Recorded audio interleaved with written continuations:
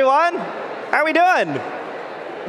It's great to see everybody doing well and to hear that you're all enjoying each other and the spring weather or the summer weather, whatever weather we're in. Today we are starting our new series in Ephesians. Ephesians is a book written by the Apostle Paul. It's a letter from Paul. And the reason why we want to study Ephesians together today is because over the last few weeks and months, we have been experiencing and exploring what it means to be a Christian family. And one of the things about Ephesians is that it tells us all about our Christian family dynamic. But it doesn't just tell us about how to do it, it tells us why we should do it. And so as a church family wanting to explore what it means to be family in Christ, we're going to look to this beautiful letter written by Paul.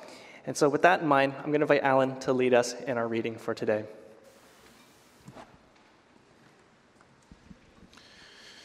Today's scripture reading is Ephesians chapter 1, verse 1 to 6. Ephesians chapter 1, verse 1 to 6. Paul, an apostle of Christ Jesus by the will of God, to the saints who are in Ephesus and are faithful in Christ Jesus. Grace to you and peace from God our Father and the Lord Jesus Christ. Blessed be the God and the Father of our Lord Jesus Christ, who has blessed us in Christ with every spiritual blessing in the heavenly places, even as he chose us in him before the foundation of the world, that we should be holy and blameless before him. In love, he predestined us for adoption as sons through Jesus Christ, according to the purpose of his will, to the praise of his glorious grace, with which he has blessed us in the beloved. This is the word of the Lord. Thanks be to God. Thank you, Alan. Let's pray. God, we thank you for this opportunity now to open up your word and to study your word. And God, as we hear your word teached and preached, taught, Lord, would you encourage us and would you help us to see the beauty of our Christian family and to treasure it. God, we pray now that the words of my mouth and the meditation of all our hearts be pleasing to you. In Christ Jesus' name, amen. Amen. Letters to a Prisoner, a book by Jacques Goldstein. I wonder if you've heard of that book title before. It's a children's book illustrated by Canadian author Jacques Goldstein in partnership with Amnesty International. Using only pictures to convey the power of hope and the power of written word, this book starts with a depiction of a father and a daughter joyfully setting out to a peaceful protest. Unfortunately, one thing leads to another, and the father and daughter get separated, finding himself specifically wrongly imprisoned. Midway through the book, a tragic picture is presented. Face disfigured and clothes worn out, the father appears broken and lost without hope. That is until one day, a little birdie flies by and drops off a note. Back against the wall, light beams from the note, and the father appears warmed and renewed by hope. I'm not going to tell you how the book ends. It actually has a very surprising end. And if you have a library card, I want to invite you to go to the public library and to pull out that book and see its end. The reason why I share this story with you today is because it portrays the power of hope through written word. Like light that warms the soul, written words can ignite hope in our heart. And today, as we turn to Ephesians 1, verses 1 to 6, we have the opportunity to be warmed by some very powerful words that give hope. It's God's word. Focusing on the first person of the Trinity, Paul's going to highlight God's amazing grace for us and teaching us specifically that God the Father is to be greatly praised for his eternal acts of grace. Paul's going to tell us two things. Firstly, he's going to tell us what we need to do, what we should do, and why we should do it. Warming our hearts so that we might respond with praise, Paul's going to show us that God the Father is to be greatly praised for his eternal acts of grace. We're going to look at our first point, what we should do. If you turn to verse 1 of our passage today, Paul gives a brief introduction to the book of Ephesians. And for those of you exploring the Christian faith, there's some technical terms here that you might not recognize. The first word you might notice is Paul calls himself an apostle. What's an apostle, you might wonder?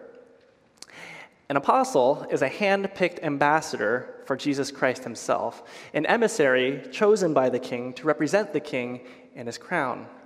In this case, it's the crown of Christendom.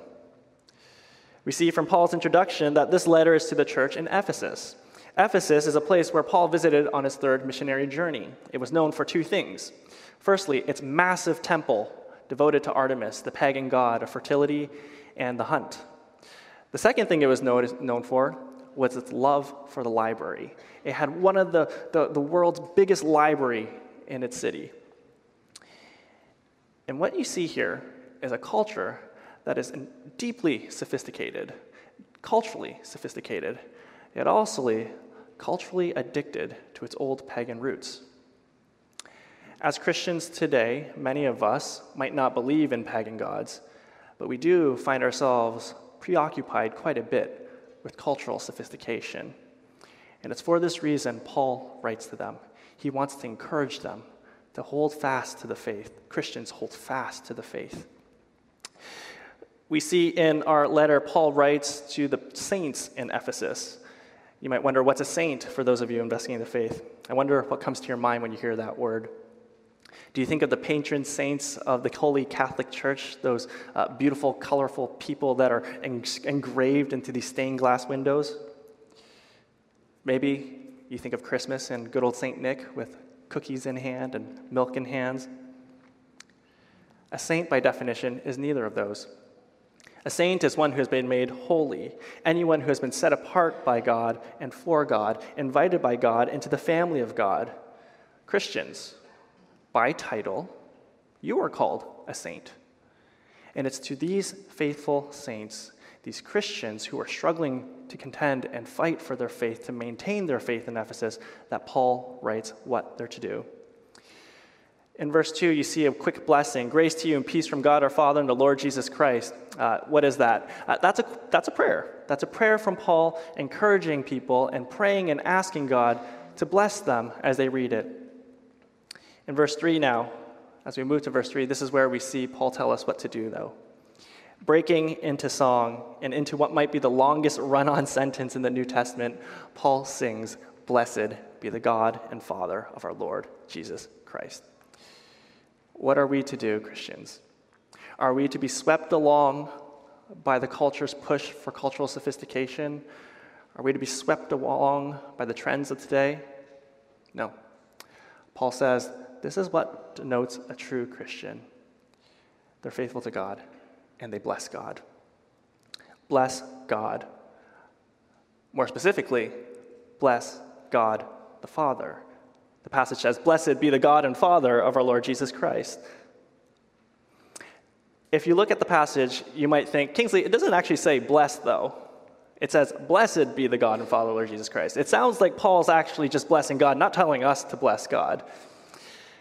This is where translations are helpful. If you turn to an NIV translation, which helps us understand the semantic force of the Greek language a little bit better, you'll see Paul translate the phrase, "Praise be to God." In the Greek, the word bless is meant to be hortatory. That is, an encouraging note for us not just to hear Paul praise God, but also for us to praise God. If you were to look at the phrase, "praise be to God," you get the sense that not only is Paul saying, I'm praising God, but you praise God also. And so we see here Paul saying to us, not only will I praise God, but you praise God too. This is what we're supposed to do. Now, you might wonder, what does blessing the Father look like? And why should we bless the Father? I don't look forward to this, but my daughter just turned 1 the other day. I hear around 2, that's when kids start to ask a lot about whys. Why, Dad? Why do I do this? Why do I do that? We actually, as adults, haven't grown out of that. We still like to ask why quite a bit as well, don't we? And so we're going to tackle the why first before we answer the what. What does it look like? We're going to ask, why should we do it? Why should we do it? Verse 3 tells us why. If you look in your bulletins, it says, "Blessed be the God and Father of our Lord Jesus Christ." Why?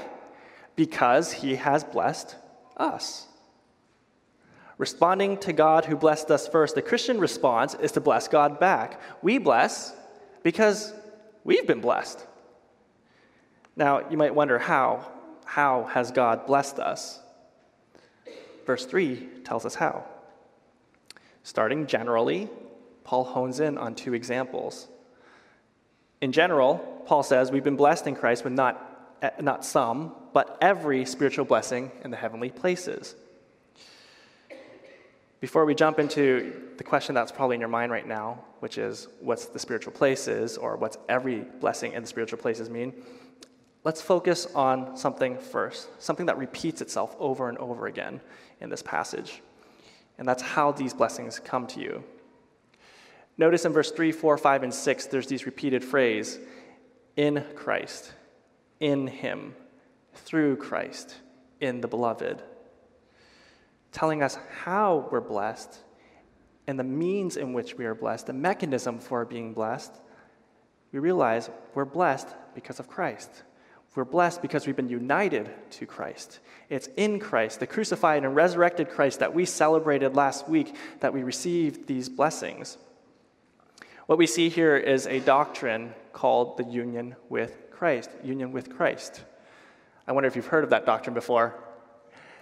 Union with Christ is a mysterious and glorious doctrine that explains how we can be the beneficiaries of God's manifold blessings.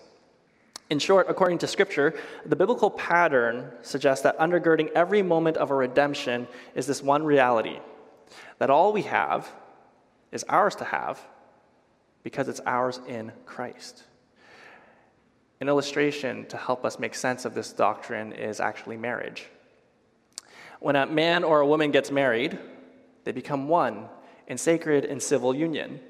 And one of the privileges of such a union is that each party becomes the beneficiary of the other person. When I got married to Hannah, my brothers joked on my wedding day in a text message that I should praise God. Why? Because I doubled my assets overnight. For those of you who are married, I hope that's the case for you too. In reality, you might have doubled your debts, unfortunately. I hope that's not the case. Either way, the reality is this: what's mine became hers, and what's hers became mine. We were united as one. And so all the benefits, all the blessings that we brought into the relationship was shared. In society, we have other examples of how marriage gives us these blessings and other benefits. There's tax benefits. For those of you with medical benefits, you get to share those medical benefits. When you're married and you're united to someone, there are benefits that you get. Our union with Christ is no different. All that we have is ours to have because we've been united to Christ. If you flip to the end of your Bibles, if you had a hard copy Bible in front of you, and if you don't, you can grab one at the front when you leave, there's a book called Revelation. And the book of Revelation ends with a picture of Christ being married to his church. God's trying to help us see we are united to Christ, and that's the reason why we have these benefits. Now, regarding what it means to have every spiritual blessing in the heavenly places, Herman Ritterboss is a Dutch theologian and expert in Pauline theology. And he observes that whenever you see the word spiritual, more often than not, what we need to think is that spiritual refers to that which is derived from the Holy Spirit. That which is derived from the third person of the Trinity, who works in unity with God the Father, God the Son, God. To help us grasp the character of God's blessing, connecting things to the Holy Spirit is helpful, as it helps us see the blessings aren't primarily physical, but spiritual in nature, just as God is spiritual. This is important to see because it's a powerful corrective for those of us who think that the blessings of Ephesians 1 is something of the health, wealth, and prosperity nature. It's actually not that. The health, wealth, prosperity nature of the gospel, or the gospel that's called the prosperity gospel, teaches us that if you believe in God, you get rich. If you believe in God, you'll be healthy. If you believe in God, you get everything you want in this lifetime. That's not the type of blessings that Paul is talking about here. According to the gospel, the blessings that we have are spiritual in nature, just as the Spirit of God is spiritual. Sure, we might experience physical blessings at times, but that's not what's primary. And that's not what gets Paul singing. It's something else. It's a spiritual blessing, something that you can't hold in your hands, but something that Christians have laid hold with their spiritual hands. If you were to read through the Bible and look for the phrase heavenly places, the heavenly places will help us get a sense for just how blessed we are. If you were to look through the Bible and look for the word heavenly places, you'll actually only find it in one book of the Bible. Do you know what book that is? It's Ephesians. Showing up 5 times. If you look at these times, you'll see that the heavenly places describe a place where Christ dwells and reigns. It describes a place where also the mysterious forces of evil contend with Christ for his reign.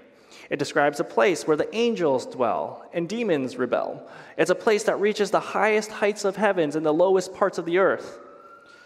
According to Ephesians, the heavenly places describe the larger, invisible, cosmic ecosystem in which you and me and all the supernatural beings exist. Skeptics, you might think this sounds crazy, but it's actually not. How do I know this? Disney World. If you haven't been to Disney World is literally a world within our world. Designed to make you forget about the outside world, the magical kingdom has endless attractions for distractions. Disney World has its own power grid. Disney World has its own police force, its own transportation system, and even medical care program. If you're sick at the resort, you can call a number and a doctor will come to you. Humanity created a world within a world at Disney World. And if we can do it, what makes us think God can't do it? What makes us think God hasn't done it? For those of you who are skeptical right now, you can live a life in this physical world without acknowledging that you're part of a bigger world. But that would be your loss. Because whether you acknowledge or not, God has made a world, a bigger world, that goes beyond this physical world. And this world is called the heavenly places. Now, I know this feels pretty abstract, so to help us and our hearts sing, Paul gives us 2 things to think about, 2 acts of grace and blessings that will make your heart sing. One act is found in verse 4, the other is in verse 5. One act is our election in Christ. The other is our predestined adoption in Christ. Paul talks about our election in verse 4, our predestined adoption in verse 5. Look with me to the bulletin. It says, "Even he chose us in him before the foundation of the world to be holy and blameless before him. In love, he predestined us for adoption to himself as sons through Jesus Christ, according to the purpose of his will, to the praise of his glorious grace with which he has blessed us in the beloved." You might wonder, what's the difference between predestination and election? Not much. If we were to split hairs, predestination is the broader category in which election fits into. Predestination refers to God's sovereign choice over everything that happens in the universe, in the heavenly places. Election focuses on God's sovereign choice regarding personal salvation. Regarding election, in the Christian community, there's an age-old debate about who chose who first in salvation, in redemption. Was it God who chose us first, or was it us? Some people believe that we are saved from our sins because of our decision to trust in Jesus, and as a result, God chose to save us. He saw my faith, so he chose me. He knew I'd love him, so he chose me. These are some of the things that people say. But the doctrine of election teaches us the opposite. James Anderson is a professor of systematic theology and a Christian apologist, and he defines election this way. The doctrine of election can be summed up like this. He says, God's decision to save someone does not ultimately depend on anything in that person. Ephesians 1 is a key proof text. Verse 4 says that God chose us before the foundation of the world to be holy and blameless before him. Before we were born, before we could make any choices, The Bible says God chose you. He didn't choose you, Christians, because he foresaw that we choose him in the future. He didn't choose us because we deserve to be chosen. He didn't choose us because of our repentance or good works. He chose us because he wanted to choose us.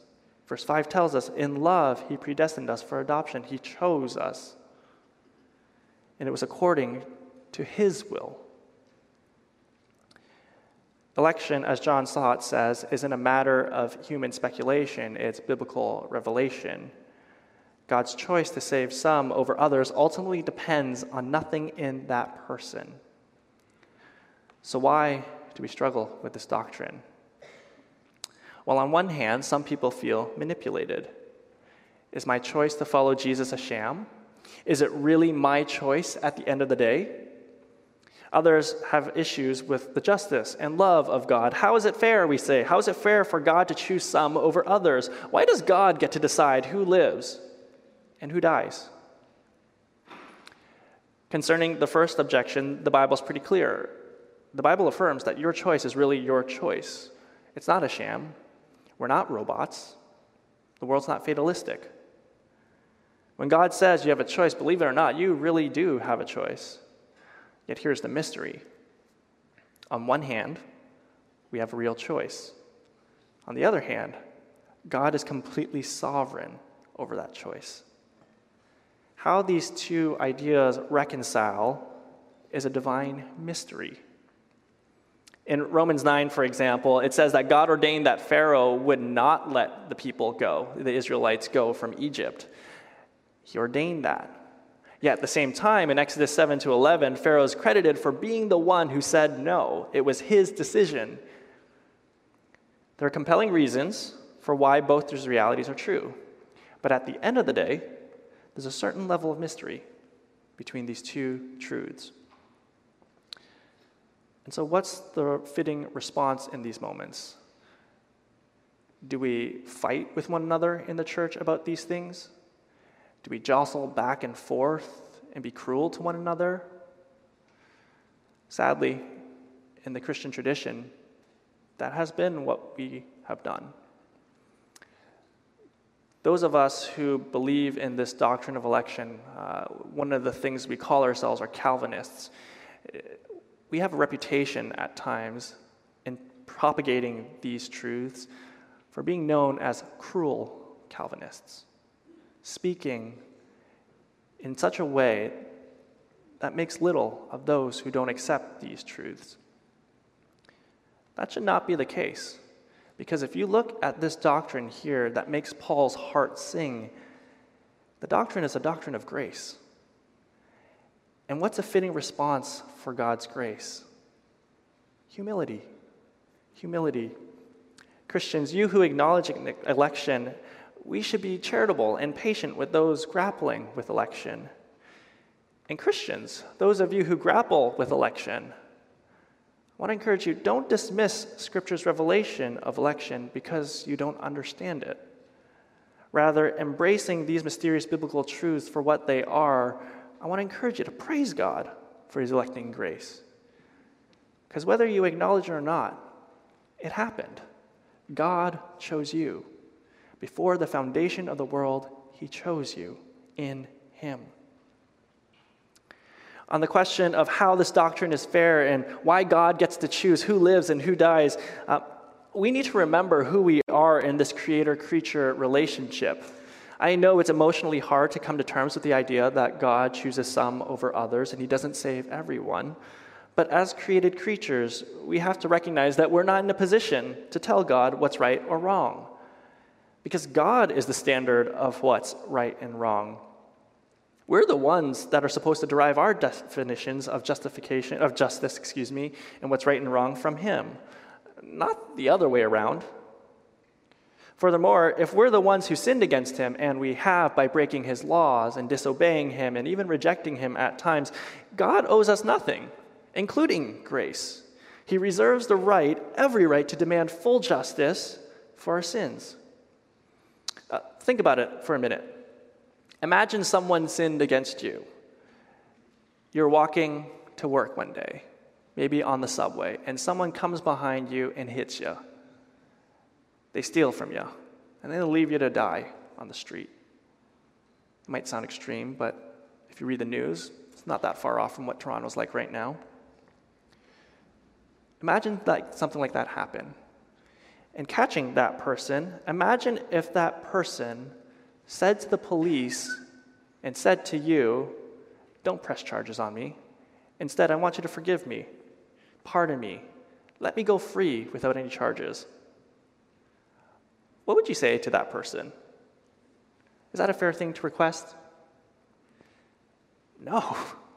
We'd say to that person, "Are you out of your mind? Are you crazy? I'm the one that gets to decide whether I press charges or not. I'm the one that gets to decide whether I'll forgive. You don't get to say that. That's unfair." If it's wrong for us to demand grace from one another at a human level under these circumstances, how much more with God, who owes us nothing? God owes us nothing as the creator of the cosmos. Moreover, as sinners who sinned against him, we're the ones being unfair, actually, by accusing him of being unfair. Yet here's the beauty of election. So that we might praise God for his grace and to display his infinite love, which he does not have to give us. God gives it to us. In Christ, he pardons us through his Son. Romans 9 says, "I will have mercy on whom I will have mercy. I will have compassion on whom I'll have compassion." As recipients of his grace, Christians, gratitude would mean that we praise God for such a grace, not accuse him of lacking grace. If you have received God's grace today, Christians, know you did not deserve it. It was a gift from God. He chose to give it to you. Now, as we turn to verse 5, here we consider another act of grace. It's our predestined adoption in Christ. Verse 5 says that in love, God predestined us for adoptions as sons through Christ. Notice how this blessing comes to us again. It's through Christ, bringing us into intimate relationship with God the Father. Not only does he choose to forgive us in his Son, he chooses to give us the privileged position of becoming sons and daughters, positioned next to his eternally begotten Son, Jesus Christ, dying for us and rising for us so that we might rise to this new status as sons and daughters of God. Jesus, through his Son, God the Father, through his Son, Jesus Christ, welcomes us into his family through Christ. And lest you think God was willy-nilly about adopting us in Christ, Ephesians tell us otherwise. Notice the motivation. It's in love that God specifically chose you, according to his will. He didn't choose us in a willy-nilly manner. No, he looked specifically at you, Christians, and he said, "I want to love you. I want to pour out all my grace on you. Not some, but every spiritual blessing on you." God says, "Rex, I chose you. Stephen, I chose you. Tarek, I chose you. Mr. and Mrs. George, I chose you. Jonathan, I chose you. Dan, I chose you. David, I chose you. All you Christians, I chose you." He looked at you and he said, "I want you. And I'm going to make you mine, and I'm going to do everything I can to make it possible. I choose you." It's in love that God chose you. And for those of us who feel unlovely at times and unworthy of God's love at times, God says, "I still love you. I choose you. Unconditional affection. I chose you."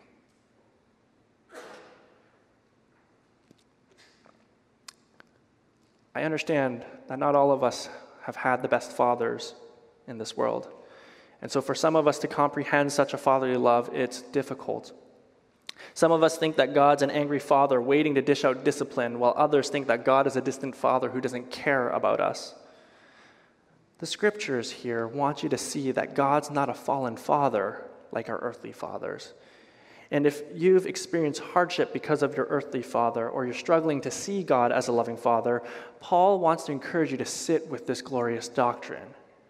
Because in studying this doctrine of adoption, you'll be hit with a tsunami of grace.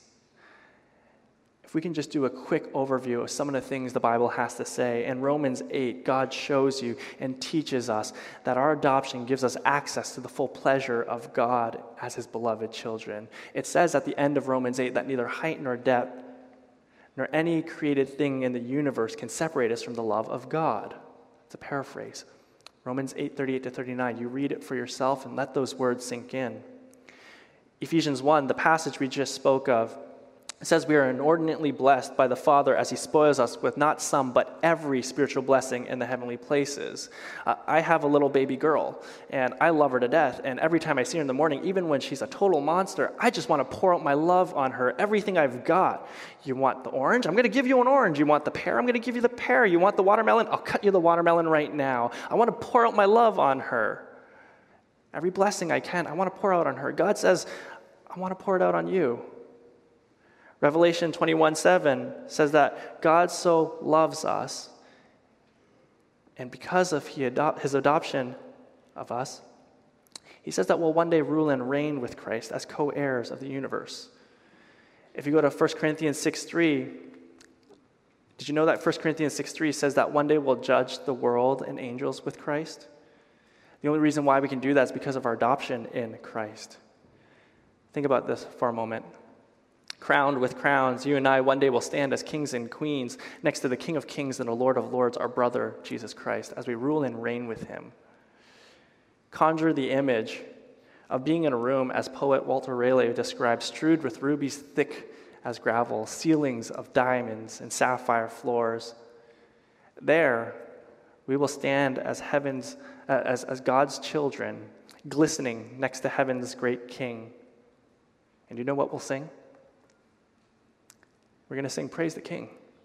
Praise the King who in love chose us and adopted us for this very thing, that we be sons and daughters of God the Father. If you were to go through your Bible and study the doctrine of adoption, you will see that you are loved. You have been chosen out of love. You would see a Father who loves you. Sometimes I daydream about the day I go to heaven, and I can see all of us standing there before two angels waiting to get in. One by one, we'll go to them saying, I'm allowed in, I'm allowed in. I can see my turn going up to one of those angels, and one of those angels will probably say to me, yeah, I'm not sure about him. I'm not sure about this one. Is he a son? The angel next to him will probably say, beats me. At which point, I can see God the Father running to the gate, gleaming and smiling and gloriously screaming, Son, my son, welcome. Let him in, come in, welcome. God, your Father, Christians, will be there to welcome you. And it will be glorious. And it will be beautiful. And it will be absolutely wonderful. This is the doctrine of adoption. This is what you get in Christ because you've been adopted by God. And so, what's the appropriate response? We bless God. We bless God. We sing to God and bless God. What does it look like to bless God, you might ask? Well, think about it. What does your heart want to do when you think of such a glorious doctrine? You want to sing. With your lips, you want to sing to God. You want to share about God to anybody who would hear about God. With your heart, with your mind, with your soul, you want to praise God. You want to live a life to honor God. You want to give God everything in return for all that he's given to you, not because you've earned it, but because you want to love him back, just as you've been loved. How else might we bless God? We can bless God in the church. We can bless God in the church. If we want to think about specific areas we can bless God in the church. Dan shared an announcement just earlier about how we can bless God in the church. I'm going to piggyback on that and throw in a couple other ways you can bless God in the church. You can bless God in the church by volunteering in the coffee ministry, in the AV ministry, in the booth at the back, on the slides at the back. You can volunteer by serving in GT Kids. You can volunteer and bless God by serving in prayer ministries before the service and after the service. You can bless God by serving in connections ministry. You can bless God and show God your love by giving him your time in leading a small group or hosting a small group. You might need training, and we'll provide that for you. But there are so many ways we can bless God in the church. Another area we can bless God is in the city. We can bless God in the city. Notice how Paul blesses God in the city. Paul, in Acts 19, he went to Ephesus on his third missionary journey. And what does he do? He goes to a city that did not know Jesus, and he shares Jesus with them. We, as Christians, we can bless God in the city by sharing Jesus with people. For those of you who are not yet married, you have a very, very powerful opportunity to bless God in the city with your time. One of the things I regret most as a single man was not blessing God in the city with my time. I got caught up trying to find a wife. I got caught up trying to make lots of money so that I could save up for a home, so that I could go on trips with my family. You have an opportunity to bless God in the city because you have actually a lot of time. You don't have the constraints of having to be home by a certain hour to put your kid to sleep. You can meet anybody anywhere. You can travel across the city to meet up with your friends and to have gospel conversations. I want to encourage you to consider how God might be calling you today to bless him in the city by sharing your faith with those in the city. Bless God in the city.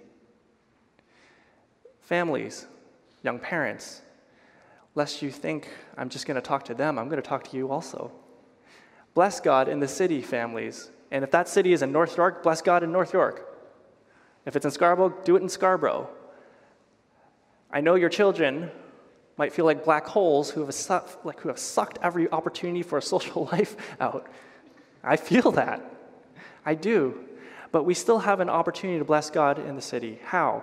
We can go to our local community centers, meet new parents with little children, and we can leverage our children to create play dates for our children so that we can also have time to talk to our neighbors about God in the city. You can bless God in the city.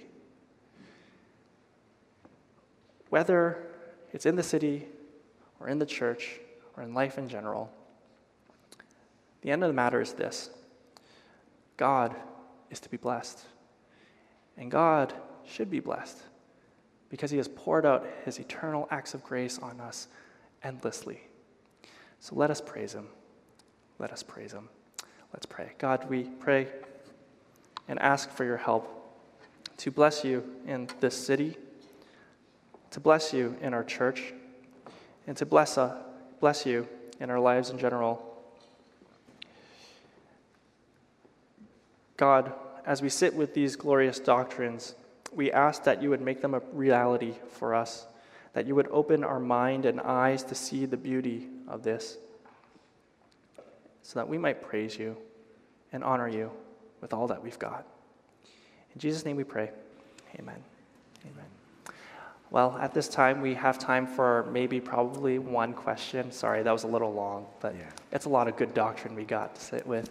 So, Rex, how about we have you share one question? I'll do my best to be quick and brief, and we'll go on to the next part. Thanks, Kingsley. So we did get quite a lot of questions, and I do encourage you that if you did have a question, to send it to Kingsley at gracetoronto.ca. I saw a lot of really good theological kind of doctrine kind of questions, and so we want to appropriately respond to them, make sure that these are things that you kind of understand if this is a question for you. So one of the questions I think that we can easily answer within the allotted time is that and it's quite a good one. It's like, how do we ensure that what we learned today, talking about the doctrine of election and predestination, don't negatively impact how we relate in terms of our missional work? Maybe we're thinking about our loved ones, our family. Maybe we're sitting here today and thinking about this question today. Yeah, So, that's a great question. Yeah. That was something that made it into the first draft of my sermon, but I had to cut it out because there's a lot of content that I had to choose between. So the question, in summary, is let me rephrase it this way. If God chooses, we might feel discouraged to not share the faith because we are wondering, how do we know if God chose them? Well, Brian Chappell is a pastor and a preacher, and he deals with this question quite well. He reminds us that the doctrine of election isn't for the non-Christian, it's for the Christian. It's meant to assure the Christian. And if you're concerned about whether this person is elect or not, your family or friend is elect or not, you're actually worried about the wrong thing. That's for God to worry about. For us, we have one call, and that is to share the faith. God will be the one who confirms their faith after they've turned to Him. And so I would encourage you to consider this mandate. God has given you this role to share the faith. And actually, He's ordained such that it's through sharing the faith that people will be awakened to faith. But don't mistake your role for God's role. It's not your job, our job, to confirm who's the elect. It's ultimately God. So let God be God, and let us be faithful to God by sharing the faith and letting God confirm their faith. Well, thank you for your questions. Again, I'm sorry we didn't have enough time to address more of those questions. If you can go on your phone, highlight that question, and open up your Gmail or your Proton Mail account, if that's what you're into, and paste that into your email and send it to kingsley@gracetoronto.ca. I would be delighted to respond to you privately. Please rise for the song of reflection.